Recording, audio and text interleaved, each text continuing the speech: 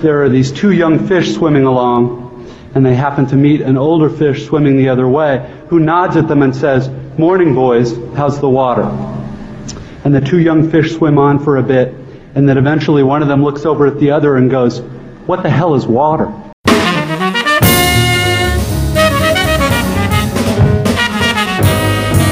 I'm Don Hall, and this is the Peculiar Journeys Podcast.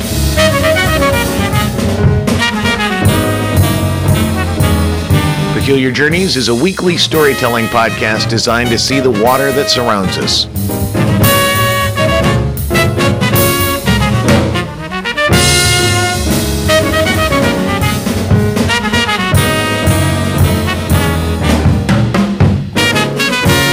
Welcome back to the podcast. This is Don Hall. This is episode 52 of Peculiar Journeys, Millennium Park Stories. Now, today I'm going to introduce you to Marlena Carlson.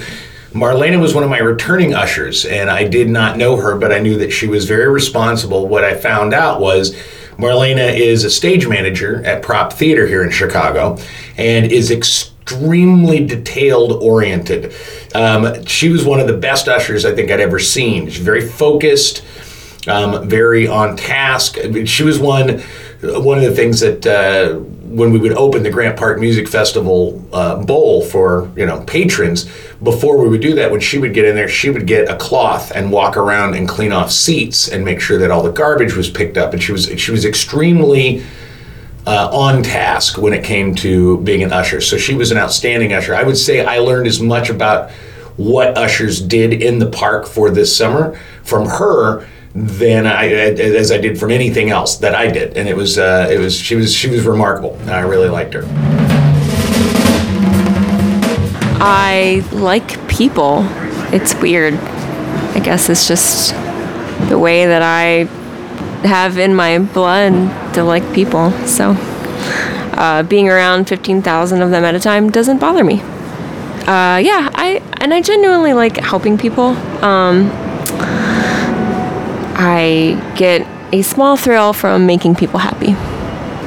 Yeah, so my day job is I work at a coffee shop, and making a person the perfect cappuccino for them brings me delight.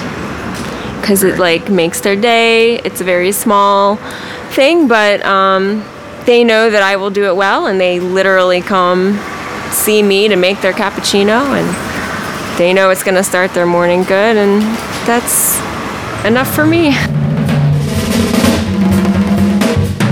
I got the call on the radio. Miguel to Don said, "This is Don, go." Says, "There's someone dying in the seating bowl." I said, "Repeat that. There's someone dying in the seating bowl." That's a pretty extreme thing, as you can be aware of. And so I took off. I said, as I'm kind of jogging to the seating bowl, because I was on the far west end of the lawn, I said, "Miguel, tell me exactly where this person is who is dying."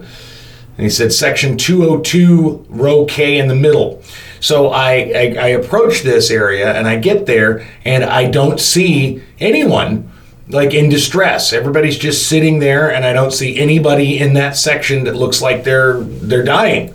So I don't know where this person is, and a man walks up over to me and says, "Are you the house manager?" I said, "I am."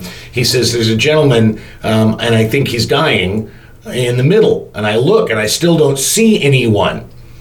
And he says, "Oh, he's laying down on the ground." I went, "Oh, shit." So I look a little closer, and I see that there is a gentleman in the center of the section. And there's not a seat available. It is packed. And the orchestra concert is going on. And I suddenly notice people around him are looking very tense. So I try to be as completely invisible, I guess, as I possibly can be. And I slowly slide, pardon me, thank you, I'm sorry, thank you very much. And I get on the row above this guy, and I look down, and this guy is laying on the ground, and he's got his friend next to him, just looking out for him. And I said, "Excuse me, sir." I said, "Are you okay?" He said, yes, I'm having, and he called it some kind of an episode. It basically was a seizure. I didn't recognize what it was, but I'm not a medical doctor, so what do I know? I said, okay, are you going to be all right? He said, yes, I'll be fine. I said, okay, do I need to call EMS services? He said, oh, no, please don't do that. Please don't do that. And I said, okay, well, I'll tell you.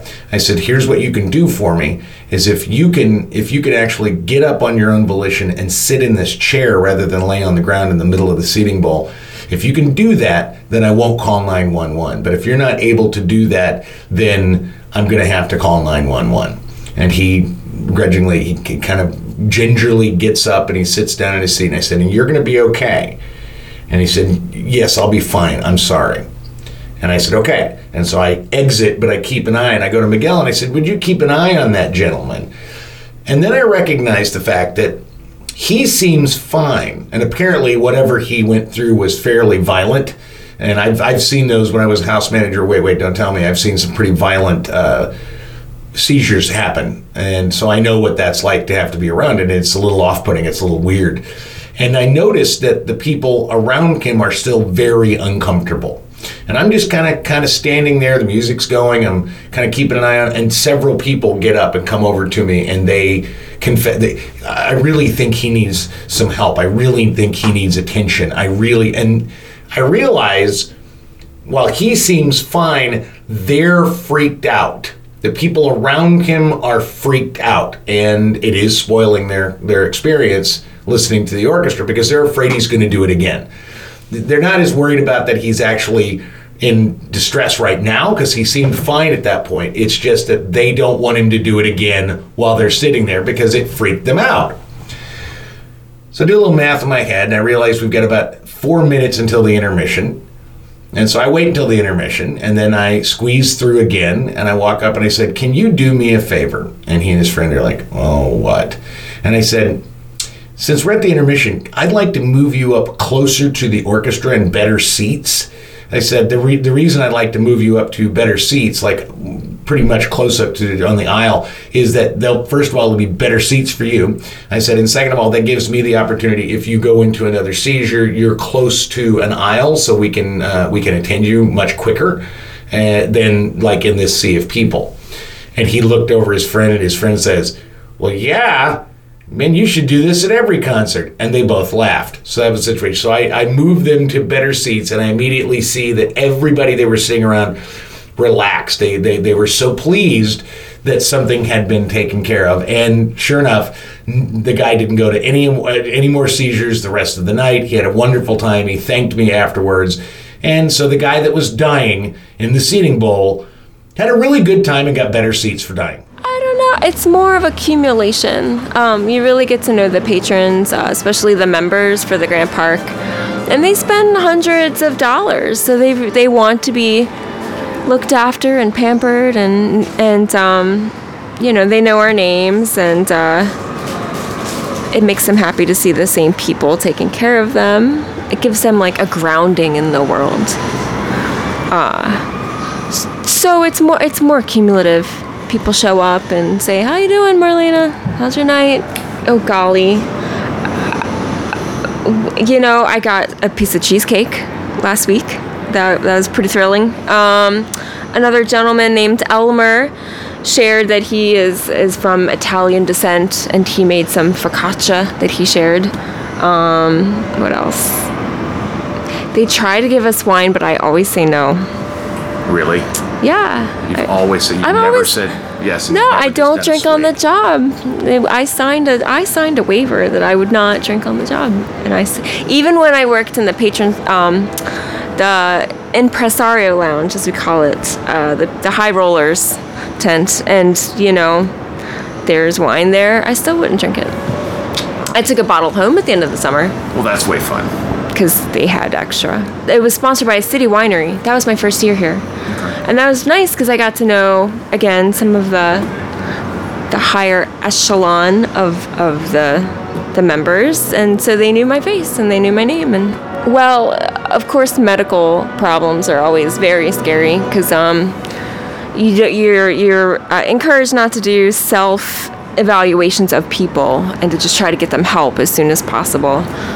Using common sense, but you don't know if someone's having a seizure I know that you personally, Don, have just recently had a guy that was seizing of some kind, and you were dealing with him, and he looked at you and said, "Yeah, I'm okay." So that's helpful. Don, we have a woman that is having some distress on the aisle in section 206. So I go over, and sure enough, there is a woman, and she's an older lady, probably late 60s, middle 60s, something like that. She's looking bad. She's looking bad. I said, "Ma'am, are you okay?" She said, "No, I can't breathe, and I can't see. I can't see and I can't breathe." And her friend says she just threw up and passed out. And I said, "Okay." I said, "Are you going to be all right?" And she said, "I don't know." And I said, "Okay, great." And so I pull out my phone and instantly call 911. And at this point in the park during the summer, we've had enough dehydrated people, elderly folks that simply couldn't get along, that kind of thing. We've had them so that when I called 911, they call up, they said, "This is 911, what's your emergency?" I always start with, "This is Don Hall, front of house manager of Millennium Park. I have an emergency," and then I would explain the section, and then they would refer me to the fire department because that was the closest EMS we could get to. Well, at this point, I called up, I said, "This is Don Hall, front of house manager," and she cuts me off. "Yeah, Don, what do you need? You need the fire department?" I said, "Yes." So I get to the fire department, they said, "This is Chicago Fire Department." I said, "Yeah, this is Don Hall." They go, "Hey, Don." So at this point, they know me simply by name. Say, "Hey, Don, what's up?" So I tell them, we've got a woman that she's thrown up and she's having a hard time breathing. I get a bit of information from her. She's 67, I think, and her name and that. And they said, "Okay, we'll be there in 2 minutes." And so I send an usher to go meet them and bring them down while I got her some water and this kind of stuff. So they come in. They do their thing, and I'm kind of keeping an eye on the whole point of my job at that point is to make sure that everybody else is kind of calmed down, because now all of a sudden you have the fire department in the midst of an orchestra concert dealing, and they're very discreet. They were actually very cool about it, but they just kind of take care of it, and they got her, and they said, "Yeah, we're going to have to bring her someplace cool," because it was about 90 degrees outside. So I said, "Yeah, let's go backstage just over to the usher entrance because that's air conditioned in there, and then there won't be people around." So they said, "Great." So I go, I get them a wheelchair just in case. We get in there, we get her back there, and the guy starts talking to her, and he's doing his job, and he is taking all her vitals and taking on her signs. And he asked her, he says, "So have you had anything unusual to eat?" And she said, "Well, I didn't eat that much. I think I had a few hors d'oeuvres, but I had a margarita, two margaritas rather, at Park Grill." At that moment, I kind of figured out what was wrong, but I didn't say anything because it's not my place. So the EMS guy talks. She refuses to go with him. She doesn't want to go with him. She doesn't want to leave. She doesn't want to go to hospital. She's kind of adamant about it. She's at that age where being adamant about it, she's not feeble. She's actually quite staunch about her position. She's not going to the goddamn hospital, as I will quote her. And so finally they say, "Okay, great." I said, "Well, we're going to leave you back here." And so the EMS guys split, and they thank me, and I thank them. And I look at her and I say, "Okay, here's some water and a nice comfortable seat. You're in the air conditioning, so I'll be back to check on you." And so I go off and I do some stuff, and about 10, 15 minutes later, I come back and she's gone. And what she's done is now she's standing over by the ramp watching the concert. And so I walk over to her and say, "How you feeling? You're actually supposed to be in there sitting down." She goes, "Yeah, but I'm missing the concert." And she said, "God, I'm so embarrassed." She said, I'm a fitness teacher. I don't even know what happened." And I said, I'll be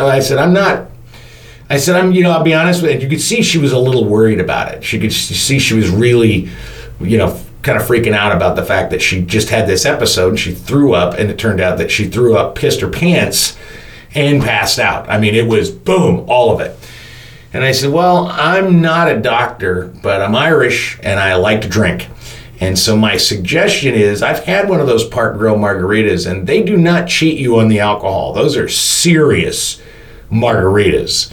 I said, "My guess is if you didn't eat a whole lot and you had 2 of those gut busters, it does not surprise. It's amazing to me that you're even standing right now." I said, "My guess is, combined with the massive heat and the humidity and all the people, the crowd, that it just snapped you." And she started laughing. She goes, "God, I hope you're right, I don't know if you are, but that just the thought that might be the problem makes me feel so much better. 2 days later, I got an email from her. She tracked me down, wanted to say thank you, and apparently that was exactly what the problem was. Okay, I got one. So Broadway in Chicago this year, there was a lovely middle-aged lady. I say lovely loosely. And she was very intent on getting into the seating bowl on the merit that her sister was in there and had a seat for her and was saving her a seat, and her husband was down there, and she just had to get in there. And my job, my one and only job this event, was manning this partition that allowed people with a certain color wristband to get in and nobody else until a very specific time, and that time was 5:45. And until then, the seats were only available to these certain people. Otherwise, people were waiting in line for the seats to be released, and so that line had formed, and there was another guy I was talking to, So this woman comes up, and she's so intent on convincing me that there is a seat waiting for her, and her sister's there. And I said, "Ma'am, you're not getting in without a wristband." And she's like, "My sister's there." I'm like, "Call your sister on your cell phone and tell her to come here and bring you the ticket, and then I'll let you in." So she calls her sister. She says to me, "Oh, she's over there, but she can't get over here." And I'm like, "Well, she has to come over here. I'm not letting you in." And eventually the sister shows up, and she flashes me a Grant Park Music card, which unfortunately for this event doesn't apply. This is a Millennium Park event. That's a separate thing. I'm very grateful that she's a member for Grant Park, but this is not that event, so I don't even know how she got in. She shouldn't have been let in the first place. So now the sister's in the wrong, but I'm not going to bounce her out. It's too much effort. She's in. She's unrightfully so, unfortunately. And so on the merit of that, I'm not going to let this other lady in. I don't care if it's her sister. So she just had to wait in line like everyone else for the seats to be released and to go in with the masses. And I thought she was going to cry. She was so upset. And she continued to bother me for every 3 minutes until I said, "Ma'am, you're just going to have to wait 10 minutes like everyone else. I'm not going to let you in." And she finally relented that I really wasn't going to let her in. And I was really, it was overwhelming, but I was proud of myself because I figured this lady tries to get away with this all through her life with everybody else, and just, like the Weasley types. They try to just get whatever they can from anyone, and they just steamroll you. And I was not going to be steamrolled. And then finally, the guy who was first in line, he was so impressed. He's like, I'm a dentist. I run my own clinic.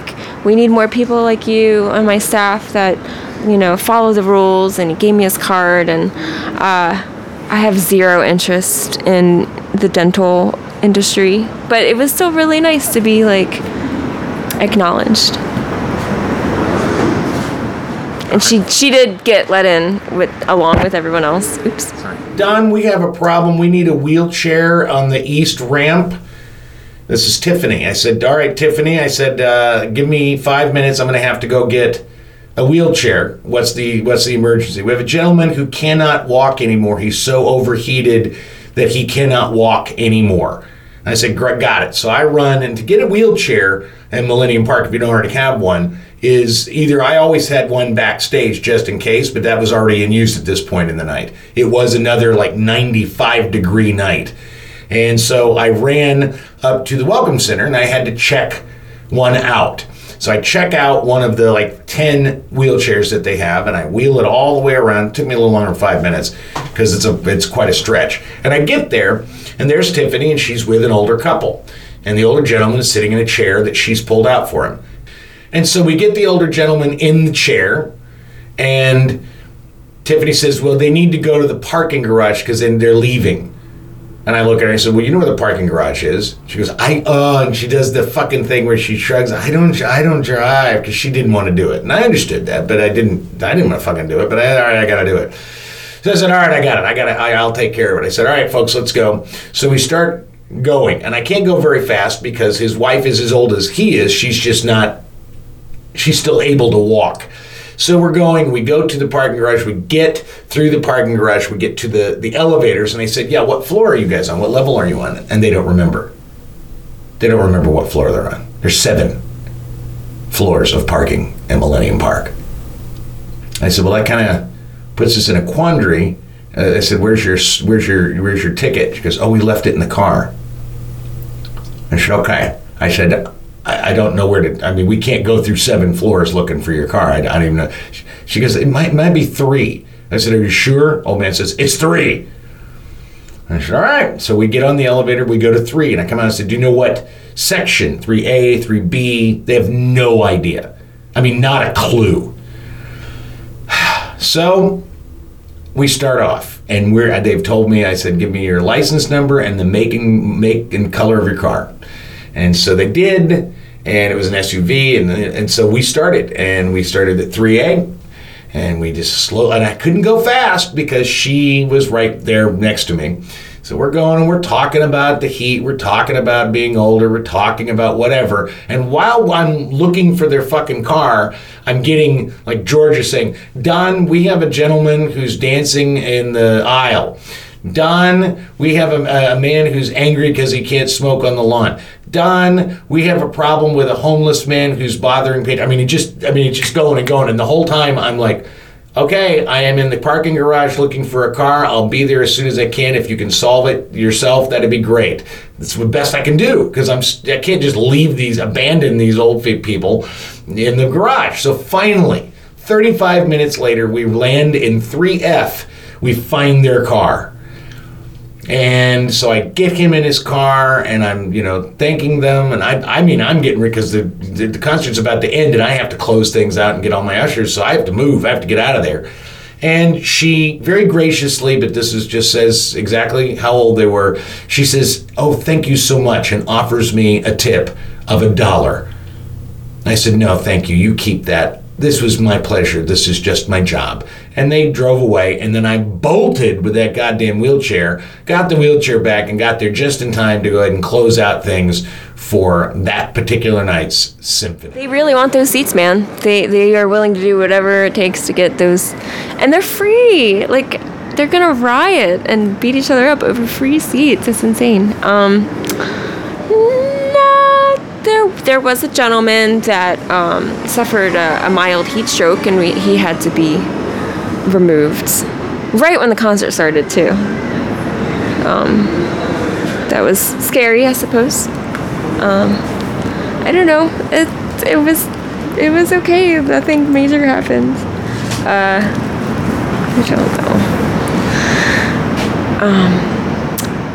know. My favorite event so far of all the 4 seasons, besides the Rachmaninoff Piano Concerto No. 3, which is my favorite piece of music, and the Variations on a Theme, Paganini, that's another one.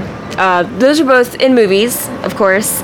The Rock is in Shine with Jeffrey Rush. He won something, an Oscar or something. And then the Variations on a Theme of Paganini is in Somewhere in Time with Christopher Reeve. So anyway, I feel close to this pieces of music. But other than that, my favorite thing here ever was the Wayne's World night at the film. It's part of the film series. That was last year. And it was like the 25th anniversary of Wayne's World or something. And there was even like a convention in Aurora, whatever. And Alice Cooper was here. And he said hello to everyone. And the audience all said back, "We're not worthy." And he held out his hand like he did in the movie. That was pretty great. That made my whole year. It's super fun, and it's super easy and straightforward, and I feel like I belong here.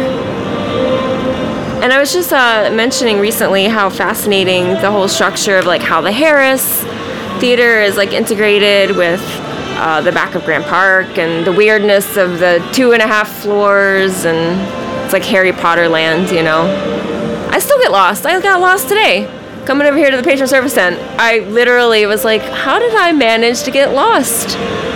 It's crazy, but exciting. Getting lost is sometimes really thrilling, because then it makes you think, and you're not just on autopilot all the time.